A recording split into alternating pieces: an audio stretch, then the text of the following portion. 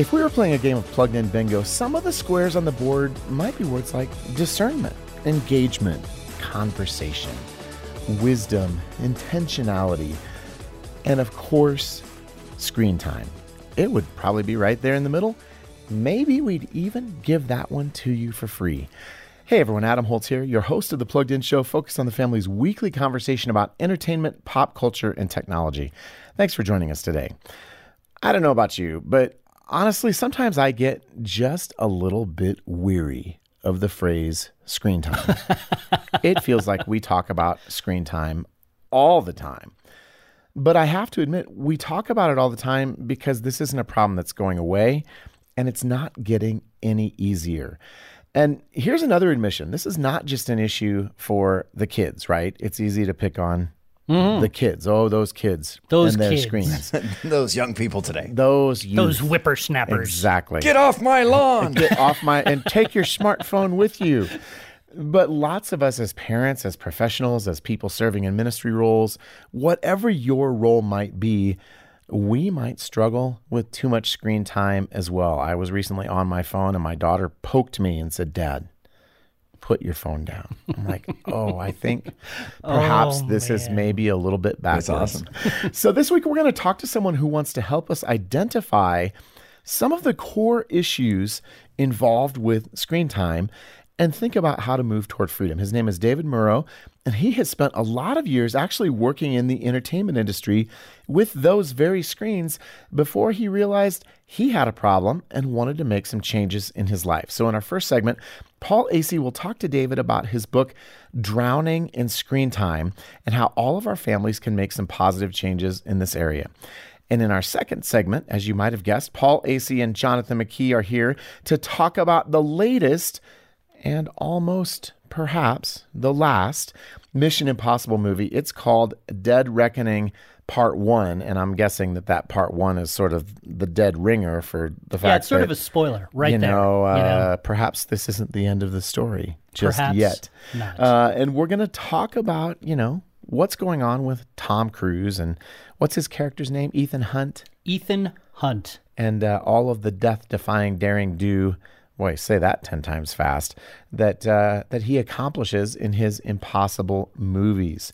But before we dive into our conversation today, just a few housekeeping details. If you haven't done so already, we would love it if you subscribe to The Plugged In Show wherever you get your podcasts and leave us a review too. Those reviews help people know what they can expect from The Plugged In Show.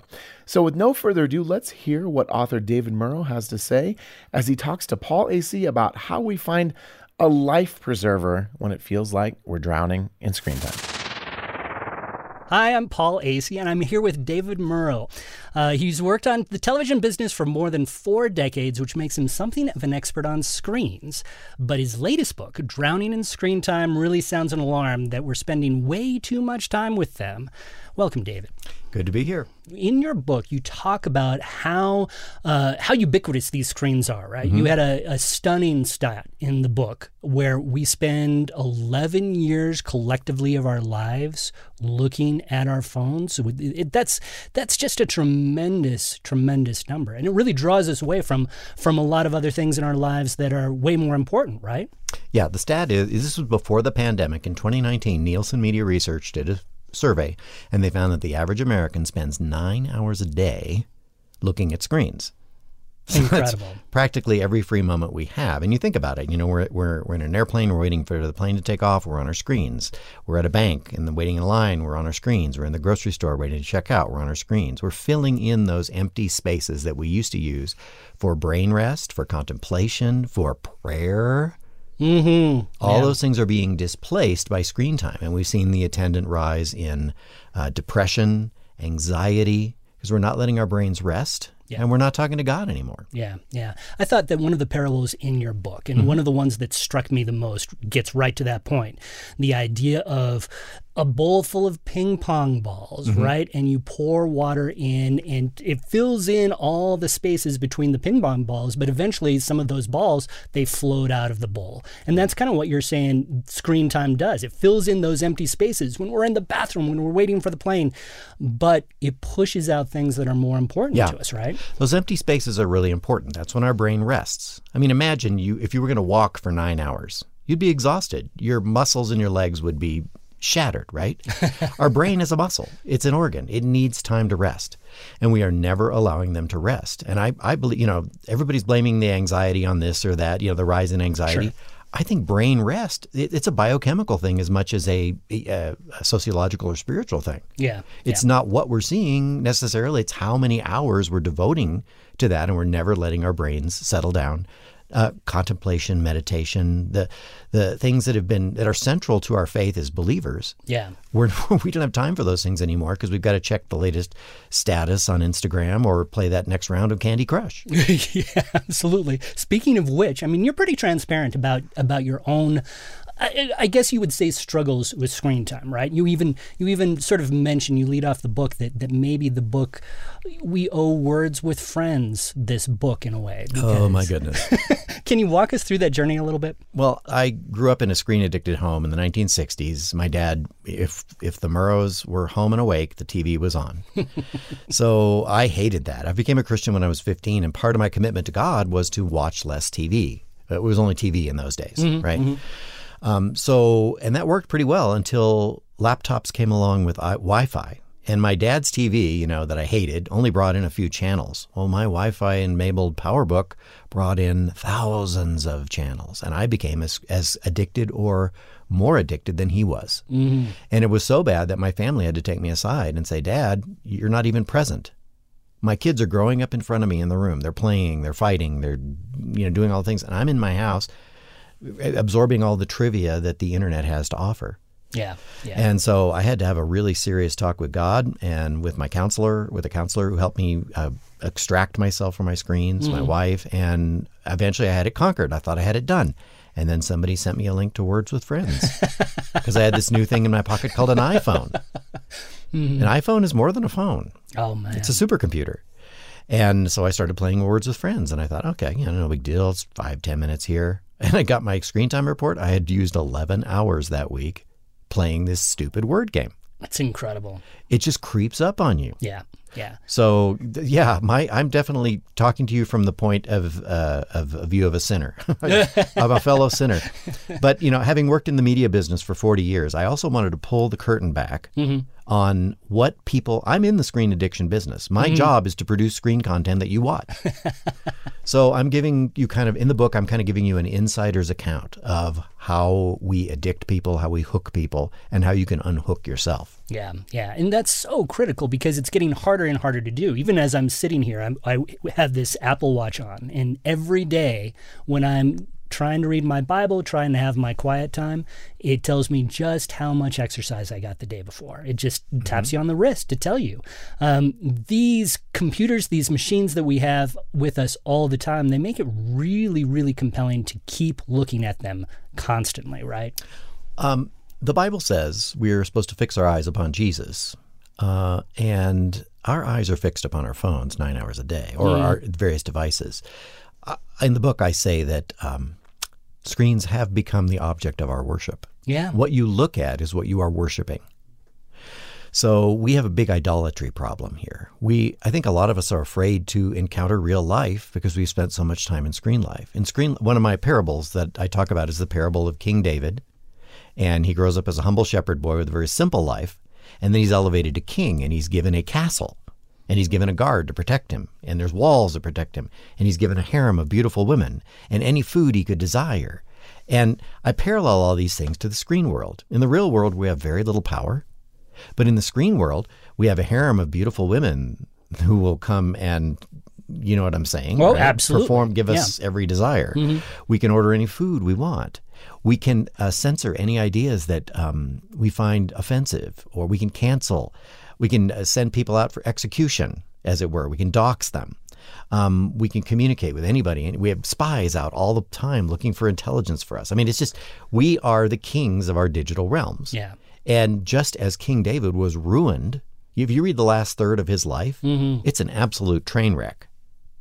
We are being ruined by our digital kingdoms. We are locking ourselves in our kingdoms, and because we have control. Right. Or the illusion of control. But I think the screens are actually controlling us. I couldn't agree with you more. I mean, you see that day after day, week after week. In the business that I'm in at Plugged In, we hear about it all the time. And honestly, the work that we do forces us to really absorb a lot of screen time. We're in front of screens all the time, and you can see the attraction. One of the things that you point out in the book that I thought was pretty revelatory is the idea that the screens are sort of allow us to jump into what is really an even greater societal problem, which is the idea that we just have more access to everything. You know, we have more choices than we ever had. More, as you were just talking about, we can do whatever we want. We are truly kings in this world in a way that King David never would have imagined. Screens sort of aid and abet that a little bit, don't they? I don't know if you've ever seen that movie from the mid-2000s, Bruce Almighty. Oh, yes. All right. So all of a sudden, Bruce, this TV reporter, is given all the powers of God. Morgan Freeman plays God. Great role, right? If anybody's going to be God, it's Morgan Freeman. Morgan Freeman says, you want to be God? You're God. And it ruins him. Yeah. Here's the thing. We are meant, Jesus told us very clearly, love the Lord your God with all your heart and soul and mind and strength, and your neighbor as yourself. That's it. That's what we have to do. Okay? When we take on godlike powers, when we start worrying about the world's affairs, we're doing God's job. God's job is to worry about politics. God's job is to worry about tsunamis in Sri Lanka. God's job, God takes care of these things, right? Right. Our job is to love the people around us.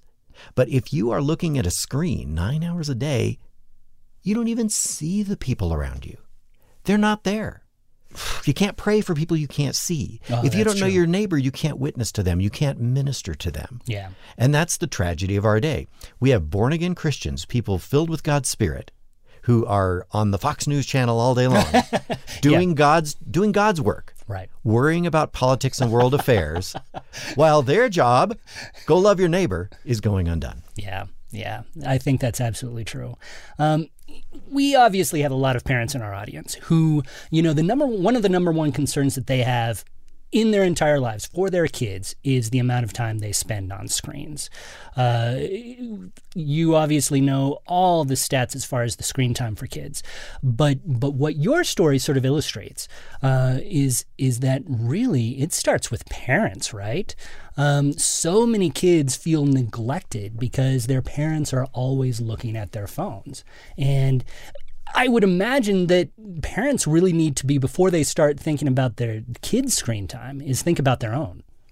Yeah. Kids are going to do what they see us doing, not what, do as I did, not as I said, is how it works. So if you're a screen addict, if you're taking selfies of everything, if you're trying to win Instagram all the time, practice being present in the moment. Here's the standard I give to parents. If your kids are in the room, the screens are off.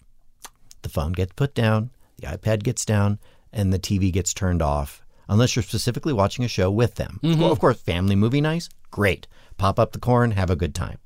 But if the TV's just mindlessly on playing ads for Medicare Part B and hearing aids, turn the darn thing off and just be with your kids. They grow up very fast, they're gone. Yeah. So spend that time with the kids, pull your eyes away from the screen, and be with them, and it will pay huge dividends. That's step one. Yeah, yeah.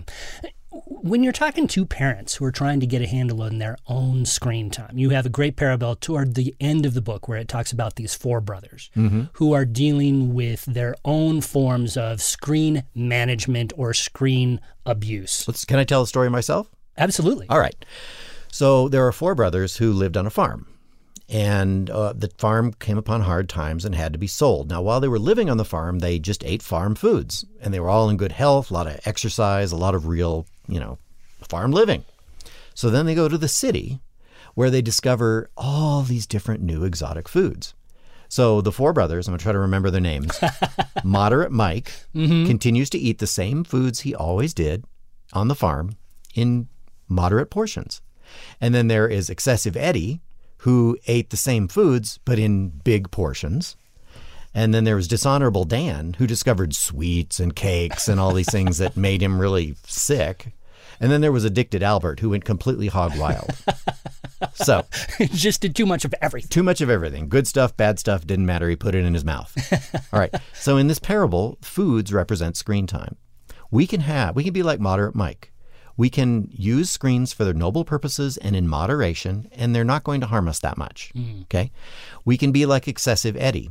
We can use screen times for noble purposes, but we use too much screen time. I think Christians often think that, well, if as long as there's no sex or violence or bad words, and I can watch something for 7 hours. No, you can't. You're displacing your brain rest, your time with God, your meditation, your attention is gone. You can be like Dishonorable Dan, and you can find that stuff on the internet that is dragging your character down and will eventually kill you, if not physically, spiritually. Or you can be like Addicted Albert and go whole hog. So that's the meaning of that parable. And I ask people when I speak, which brother are you? And that's the decision point where hopefully a lot of people start to evaluate their screen time. Yeah. And they say, I need to be Moderate Mike. I need to use screens, but I need to use them not in moderation and for noble purposes. Yeah. I would think that one of the problems that we have, because we are really great at making excuses for ourselves, right? It would seem that probably a lot of people, even if they have a serious screen problem, they would consider themselves Moderate Mike. Is there a way that you can sort of encourage people to look sincerely and honestly at their screen time to really understand whether they need to maybe pull back? Well, the key word is understand. You have to understand what's happening. When you pick up a screen, your brain is wired for novelty. Okay? When you see something new, you are rewarded with a squirt of the hormone dopamine, right?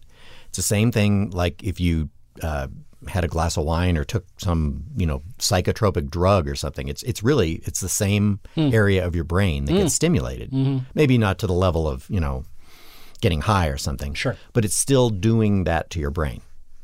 So what you have to do is learn to recognize that feeling and recognize that it is artificial and start fighting back. I don't want to over spiritualize this, but it starts with prayer. Yeah. I said, God, I'm sorry. Repent. I'm sorry I'm giving so much of my time over this meaningless trivia on Instagram.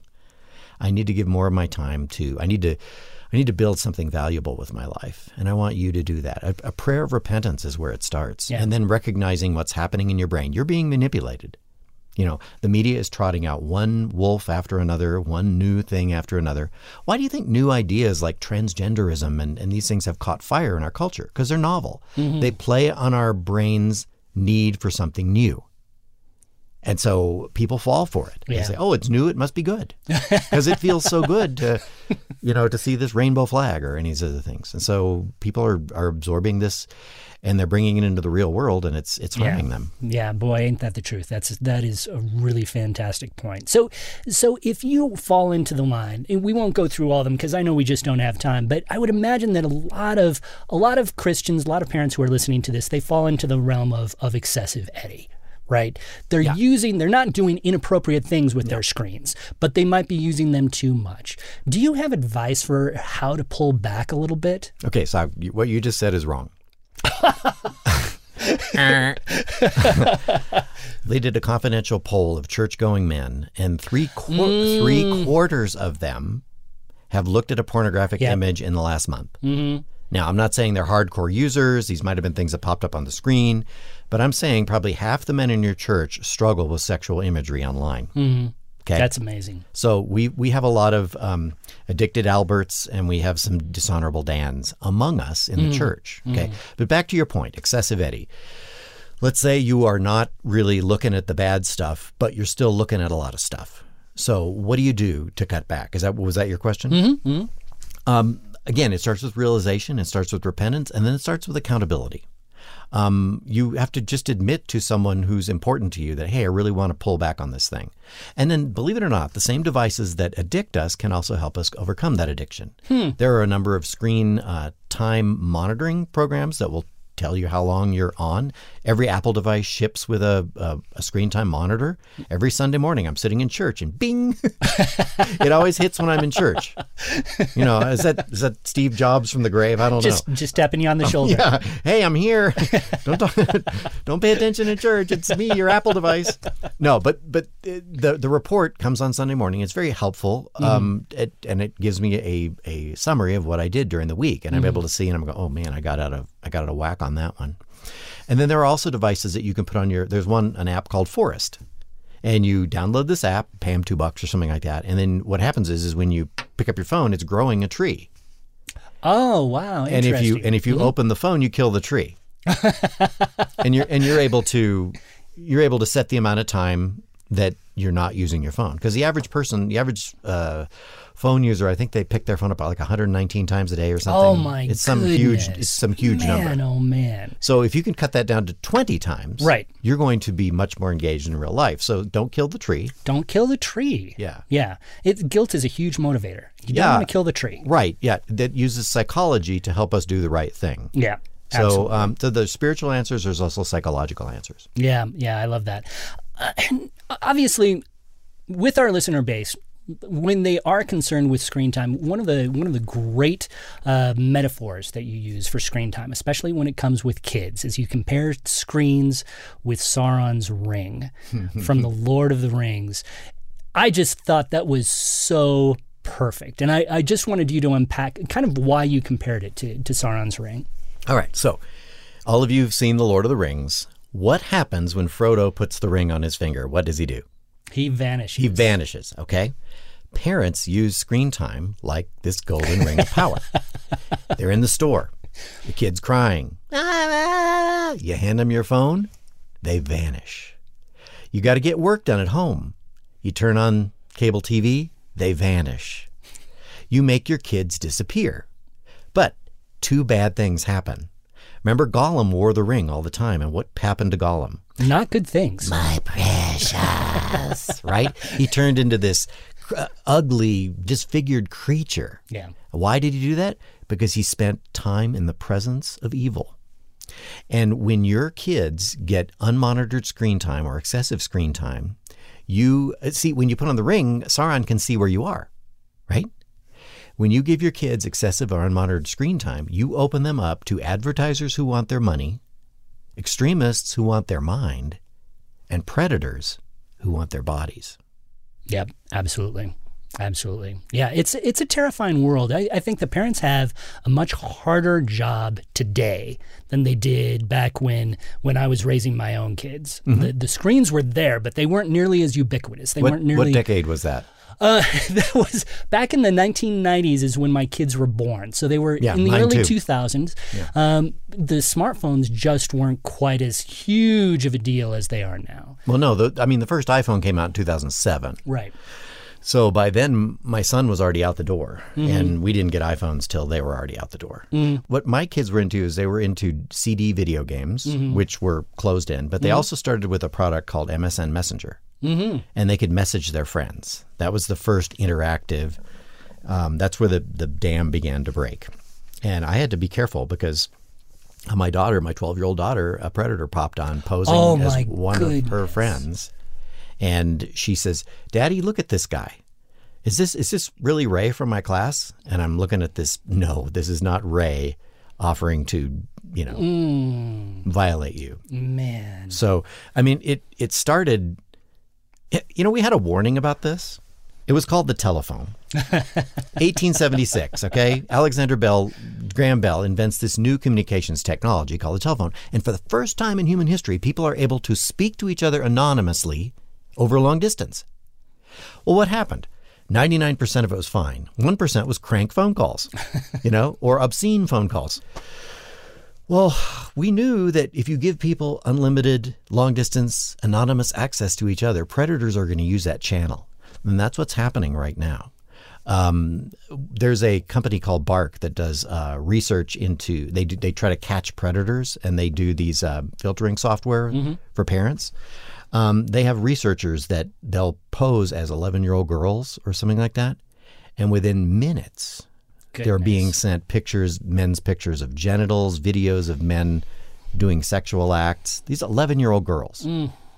I mean, our screen, if we don't monitor what's going on these screens, or we just hand our screens to our kids and then trust them, it's not that we don't trust them. Right. Predators used to come in through an unlocked door. Now they come in through an unmonitored device. Yeah.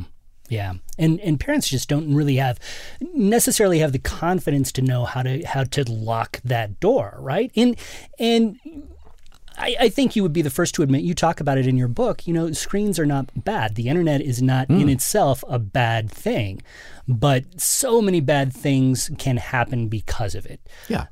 How do parents mitigate that badness? How do they sort of keep control of their kids' screen time and make sure that they stay safe while they're online? Well, I mean, get your own house in order is first thing. Second thing is you want to avoid as long as possible giving them their own screens. I see little kids, with kids' tablets. And actually there was a study done in 2011. 1% of kids had their own tablets. By 2019, almost 50% had their own tablets. So what we've done is we've trained a generation of children to go to these devices the minute they're bored, wrecking their creativity. Yeah. But so you don't want to do that. You really want to postpone this as long as possible. You want to install filtering and monitoring software at the router level. That there are products from Circle, Bark, I think Disney has one, that will let you know if your child is accessing inappropriate information, sinful content, divisive content, or whatever. You can set it up different ways depending on what you're trying to look for. So take the time, do that, but postpone it as long as possible. Oh, and then let your kids know that until they are out of the house, every screen in the house is yours. It's not theirs, and you have 100% access to it all the time. So they know. Yeah. They know. Yeah. And if they say if they're not going to give it to you, you cut their service off. I mean, you say, this is the way it is. And this is not because I don't trust you. It's because I don't trust. There's a lot of deceitful stuff out there, and people are getting, really waylaid by this stuff. And I don't want you to be the next victim. Yeah. You also recommend, as parents have done from time immemorial, having quote unquote the talk, you recommend that they have tech talks with their kids at certain points in their life, right? Yeah. The first one would come about 8 years old. It's really hard because they probably haven't seen pornography, but they're getting ready to. Their friends are going to have it, or they may have seen it by accident. So you've got to be really honest. If you see an image of a naked person or something, and you're going to feel interested in that because it's curious. Right. And so what I want you to do is tell me. And if you do, I'll take you out for an ice cream cone. Give them an incentive to rat out their friends or whatever, because you've got to know that this stuff is coming. And then you've got to have the explanation. You've got to say, look, these things are put up there by people who want to harm you, and they want to give you a wrong impression about what sex is and these sorts of things. And they will take you down a path that's going to ruin you. So don't go there. Yeah. David, thank you so much for your time. This has been fantastic. The book is called Drowning in Screen Time. It is a fun read despite the topic, the heavy topic. It's a fast read. It's really informative. I really enjoyed our talk today. Thank you so much, David. Thank you for having me. Well, joining me for our second segment are Jonathan McKee and Paul Acey. And since we're going to be talking about Mission Impossible Dead Reckoning Part 1, that's a big title. You need a big movie poster for a title that big. I thought I would lead into our conversation with this. What is your favorite Tom Cruise stunt and why? And there's only one rule. Jonathan, Tom Cruise saying "you complete me" and Jerry Maguire does not count as a stunt, so you don't get to pick that one. Oh, man. I'm sorry. Man. Got to pick a real stunt, not an emotional stunt. I won't mention his best movie, but I will mention, though, there's so many good choices here. And I mean, when you even say Mission Impossible, I mean, think about this. How many lots of, movie like franchises, when you get a bunch of, you sometimes have the same director in every one. This one's kind of interesting. I mean, you start with De Palma, then you go to John Woo, which in his own way, I mean, the guy's good director, even though his stunts are kind of over the top at times. You go to Brad Bird. I mean, so it's an interesting, Pixar fame. You've got a lot of choices there. As much as I'd love to say the John Woo, two bikes flying towards each other in the air. Oh, that was fantastic. Which is kind of like a Crouching Tiger move in a way. It was, totally. I was totally thinking that. I'm going to go back and I'm going to say the best Tom Cruise stunt ever was in The Outsiders. Tom Cruise was trying to keep up with all the other guys, and everybody was like, wanting to do everything, and he was barely in it, just a little bit. And he goes up to Patrick Swayze and says, "Hey man, I want in that first scene, I want to do a backflip." And so Patrick Swayze kind of gave him some coaching and stuff. He goes, "Okay." So on this one scene, they didn't even know he was going to do it. Only Patrick Swayze knew he was going to do it. They're like getting out of the house. They're all pumped up and they're walking. He gets up on the hood of a car and he backflips off the car. It's this subtle little scene. He does it. And like, it was his first attempt ever at it. Boom. He did it in the moment. I think right then that is what made him realize, I can do this stuff. I'm going to hold on to a plane someday. Right. So I don't know. That's my favorite. You had me at backflip. Yeah, that's my favorite. See what I did there? Yeah, you did. Good reference there. Paul? My goodness. I think for me, Tom Cruise's most amazing stunt is the fact that he's still doing some of this stuff at 61 years old. That is the most that's stuff. Ridiculous. No, I was doing some big stuff. Crazy stuff. I was doing some baseboard, molding around my house. Does that qualify as a stunt I don't know for where you? this is going. I love it. He does crazy stunts. Let me tell you, I was doing baseboard molding around my house. So I got up this morning and I walked to the bathroom like I was 85 years old. 85 years old. I am younger than Tom Cruise, and he is jumping off of mountaintops on bikes. And so, all that said, I think my favorite Tom Cruise stunt, because it just seems so ridiculous. Sometimes I think, no, this has got to be a lie. It would be him holding his breath for 6.5 minutes in Rogue Nation. Yes. Mission and Impossible. It's like Rogue, one shot. One shot. That's ridiculous. It's crazy. When I was taking swimming lessons, I had to hold my breath for 20 seconds. That was one of the hardest things I've ever done. 6.5 minutes? That's ridiculous. It's insane. It's insane. My goodness. So I have a two-part answer here. This is not my stunt that I'm picking, but I think it. Oh, so you're getting an extra stunt. Oh my So goodness. in the most recent We all one, did. which Paul is going to tell us about in a minute, Tom Cruise literally motorcycles off a cliff and then has a parachute, which is a little bit like The Spy Who Loved Me, because we saw that back in 1977. Yeah, but Roger Moore wasn't doing that. Roger Moore was actually not doing it. It was He was not doing doing that. A stuntman not making as much money as Roger Moore. That is correct. However, here was the thing that, how can you not like Tom Cruise? I know we could talk about Scientology and there's some reasons not to, but did you guys see this story? He said, we're going to do this motorcycle jump scene the first day of shooting because if I die, I don't want to have shot the whole movie and then die shooting this scene and have to figure out how to fix the movie. If I die in this scene, you should either do it first or last. Not you in the don't have to middle. do the movie. And I'm totally not exaggerating. You guys can look this up on the interwebs because it will confirm that I did not make this story. On the interwebs. The interwebs. That he's like, hey, we should do this one first because it could kill me, and we don't want that. But if que sera, sera. Like there's this cavalier devil may care kind of attitude, and it's crazy, right? It is crazy. From what I understand, the Mission Impossible movies are actually designed around these stunts, right? They don't even know the story that they want to tell until they figure out, okay, so we want to do this and this and this in the movie. We want Tom Cruise hanging off the edge of a cliff Or by an his airplane. fingertips. An airplane flying. Exactly. And even if they CGI'd the rope holding him out, he was still hanging onto that airplane as it took off. Well, and it's also not my stunt. I haven't gotten to my answer yet. Oh, yeah. Oh, sorry. my goodness. So, do you guys know what a halo jump is?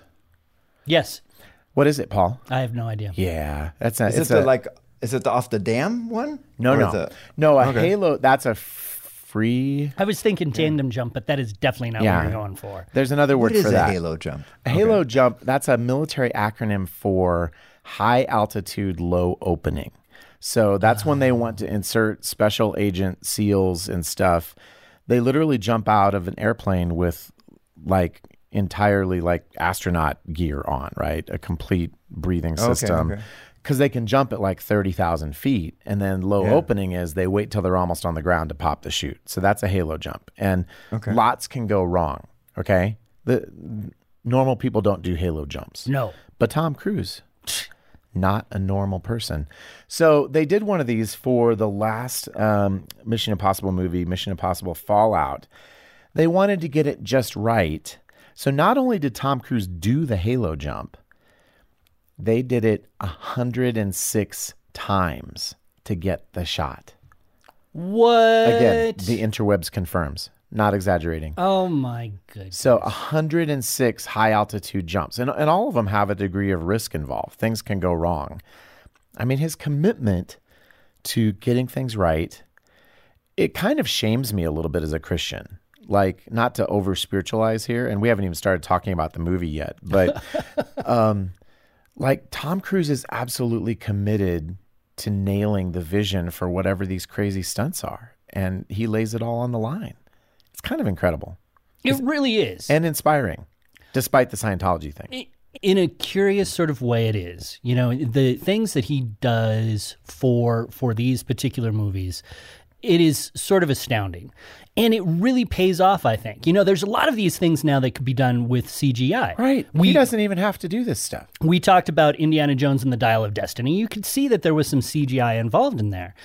When you see it live, when you see it in real action, a real person doing these things, there's an authenticity that comes across on the screen. Yeah. You know that this feels real. Because it is. Because it is. Yeah. Okay, let's talk about the movie now that we've spent like 8 minutes talking about our favorite stunts. Now, I will say that the segue from my question into the conversation here is, these are kind of set piece movies, right? They're stories that are built around these absurd things that Tom Cruise does. But there is a story. So tell us, Paul, what we need to know and what parents should be aware of. Well, you know, this is actually sort of a plugged-in type of story in a strange sort of way. Yeah, because we talk a lot about technology. We've been talking a lot, even on this podcast, about AI. Essentially, the main bad guy here isn't a guy or lady at all. It is an AI. It is a rogue AI that has sort of gone off on its own, and it's doing some dastardly things around the world. I do hate me some dastardly AI. Dastardly AI. Yeah, so essentially the AI, this entity is what they call it, can infiltrate any sort of security system in any nation on the world, right? They're trying to, essentially, there's a lot of countries that want to capture this AI, figure out what the code is so they can control it. Put him in a cage. Exactly. They want it to be sort of like Hulk and the Avengers, right? You know, cage it and use it for their own nefarious purposes. Ethan, of course, the hero from the Mission Impossible movies, knows that no one should have that kind of power. So he wants to capture it and destroy it, which means that he's sort of working for the United States, but sort of rogue on his own as well. So that's why he has to ride motorcycles off cliffs, I'm guessing. That is exactly why. Never mind the environmental impact of that poor motorcycle hitting somebody down below who's just herding sheep and not. We're getting off target. We're minding their own business. What about the sheep? Below. Collateral damage. Oh my goodness! I'm sure they checked to make sure there weren't any sheep down below. No sheep. Were motorcycle bombed in this movie. But what if they had to do that stunt over again? I mean, how many motorcycles could they have gone through? I think they only did it once. I think they only did it once. Anyway, so that is the story here. So we're talking about a PG-13 action movie. What kind of content do people need to be aware of if you haven't seen the first 7 movies? If you haven't seen this, well, that's going to be hard to say because they're exactly like the first 7 movies. Okay. In terms of the content, you're going to have a lot of action. You're going to have a lot of mayhem, fighting, shooting, sometimes killing. You do have some people die in this movie, including a motorcycle.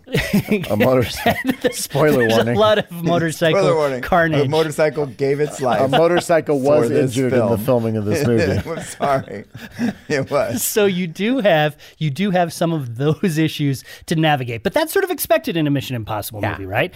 One thing that was not expected, you have this scene in sort of this nightclub type of thing, and there's a whole bunch of dancers that it's in a dark area, but I was thinking as I was watching the movie, do they have any clothes on? So I think So that it's they like were a normal nightclub then. So there was And that's another podcast for another That's time. another podcast for another time. So I think that they were wearing something, but it was very, very tight. So there was a little uncertainty as to whether they were wearing things. And so you're going to have to deal with a little bit of sensuality, right? Okay. It's one scene. There is some mild swearing, I would say. You don't have any huge profanities that you're dealing with, but essentially what we talked about in Dial of Destiny. You have some milder curse words that you're going to have to navigate. So any big philosophical takeaway? Like, is there anything to talk about other than, can you believe he jumped off the mountain on that poor motorcycle? Well, there is, in that it's because it's dealing with this entity, this computerized entity. All of Mission Impossible, all of the movies have essentially been dependent on their use of technology to get what they want to get done. When you can't trust that technology, what do you do? The world is changing. Truth is vanishing. War is coming. So this movie sort of plays around with that. And I think that was an interesting element to this, because by watching it, you can see how dependent we all are on our screens, on our computers, on what our worlds are sort of built on the technology that we've made available to us. And when that technology goes rogue, as it literally does here, where are you left with? Well, I think that's a good place to stick the landing. All right, Paul, thanks for bringing us up to speed on Mission Impossible Dead Reckoning, part 1 of 6, 7? No, probably just 2, right? I'm thinking just 2, but who knows? Who knows? All right, and so we'll be back in a couple years to talk about part 2. Thanks, Paul. You bet. Well, now it's time for a game we call Pop Culture Connection, wherein we are joined by Ashley, our producer. Hey, Ashley. Hey, Adam. And she gives us pop culture related questions. And our goal, gentlemen, participants, is not quality answers, but quantity. That's right. This is a game of numbers. Yep. It's not a Game of Thrones, but it is a game of numbers. Ashley, take it away. All right, Paul. First. No. Okay. Yeah. Yes. All right, All I'm ready. Here we go. Do you prefer happily ever after stories or tragic endings, and why? Oh, man. I do. I like my happily ever after stories because I don't like to go home crying. I think that that's just sort of a bummer thing to have happen to you.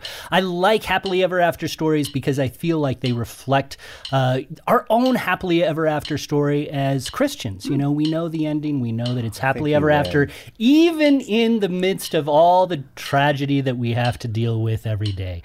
It makes me feel good. I like to see the... That was really good. I mean, but you got Jesus in. Right. And so Paul always goes for quality instead of quantity. I know. Yes. I do think that he might win on a technicality this time. I think so. Because they make us think about our own happy endings. That's right. That was pretty good. That was great. That was good. All right, I got 4 points, but again, All right, we'll see if The I get any depth. bonus points at the They were end. really nice they points. were. They were. Really nice points.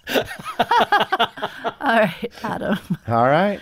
Who do you think is the best actress of all time, and why? Ooh. Oh, it's got to be Meryl Streep, right? Because she's been in like so many big movies. Now, when push comes to shove and you ask me to start naming Meryl Streep movies, that's where things get a little bit more dicey for me. But we have... I know she's Into the been Woods. Into the Woods. Mamma Mia. Thank you. See, now Ashley is helping me because I have backed myself into a corner. Now I was trying to think of Sophie's Choice. Exactly. You guys are making my points for me. China Syndrome. Yeah, I think I got 1 point.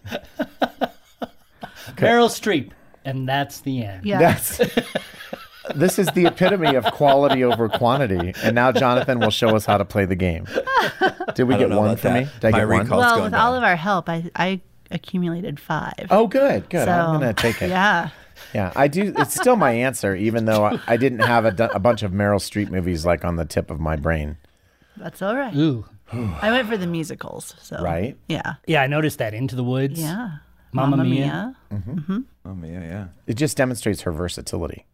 Indeed. There you go. All right, Jonathan. Yes. This is one of my favorite questions. For sure. Who do you consider to be the best TV show character from the 70s and why? Definitely the Fonzie, because he wore a leather jacket, because he was cool, because he said, hey, because he would slap things when they didn't work, and they always would work then, because he rode a motorcycle, except for that last time, that really stunk. He had all the coolest friends, except for that red-haired guy who wasn't really that cool. He was also friends with Ron Howard. I mean, let's step aside for real quick. I mean, that's an awesome thing. He hung out by a jukebox all the time. Shark. The guy mastered. Shark. I mean, yeah, he did jump a shark, but I mean, that's not what made him really cool, So, when we're playing with Jonathan, it makes me feel like, we all might be college basketball players, right? Mm-hmm. Right. And LeBron James steps on the court. No, I mean, it sort of feels like the metaphor I would use is the processor I'm using is like 6 generations old. And Jonathan has the fastest, shiniest new processor because it's like, it's not total recall, it's instant recall. Well, I couldn't think of a single Meryl Streep movie, and look at what Jonathan just did to demonstrate his mastery of this game. but then you just make things up too, which is impressive in its own right. So He rakes leaves with his web. So as an That's still aside, my favorite moment. How many points did he get? I got 9. Yeah, that feels about right. Man. So my wife and I were watching the Hallmark Channel as we are wont to do from time to time. Actually, she watches it and I sit down because she's there. And Henry Winkler was in a movie, Oh, wow. a romance movie on the Hallmark Channel. And I thought, man, Fonzie's royalties have finally run out.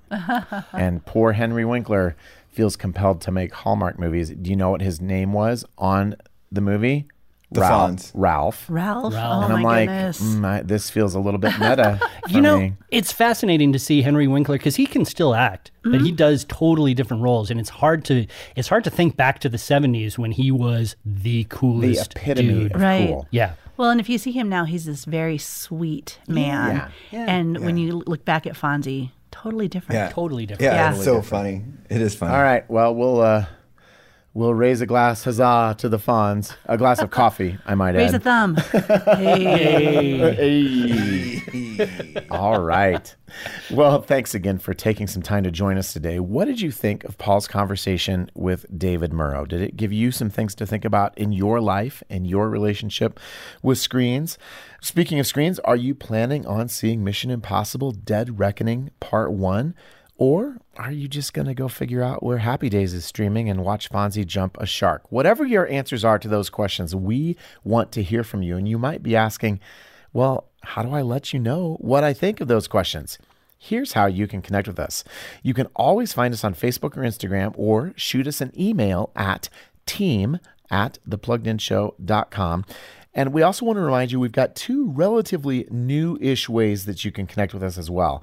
At thepluggedinshow.com, you can leave us a voicemail, and we might even use it on the show. Just look for the vertical voicemail tab on the right-hand side of the page. And then each Monday at 3 p.m. Mountain Time, we're live on Instagram for what we call the Plugged In Show Aftercast. Each week, we'll recap comments related to the last show, preview next week's show, and talk about what happened with the movie box office the previous weekend.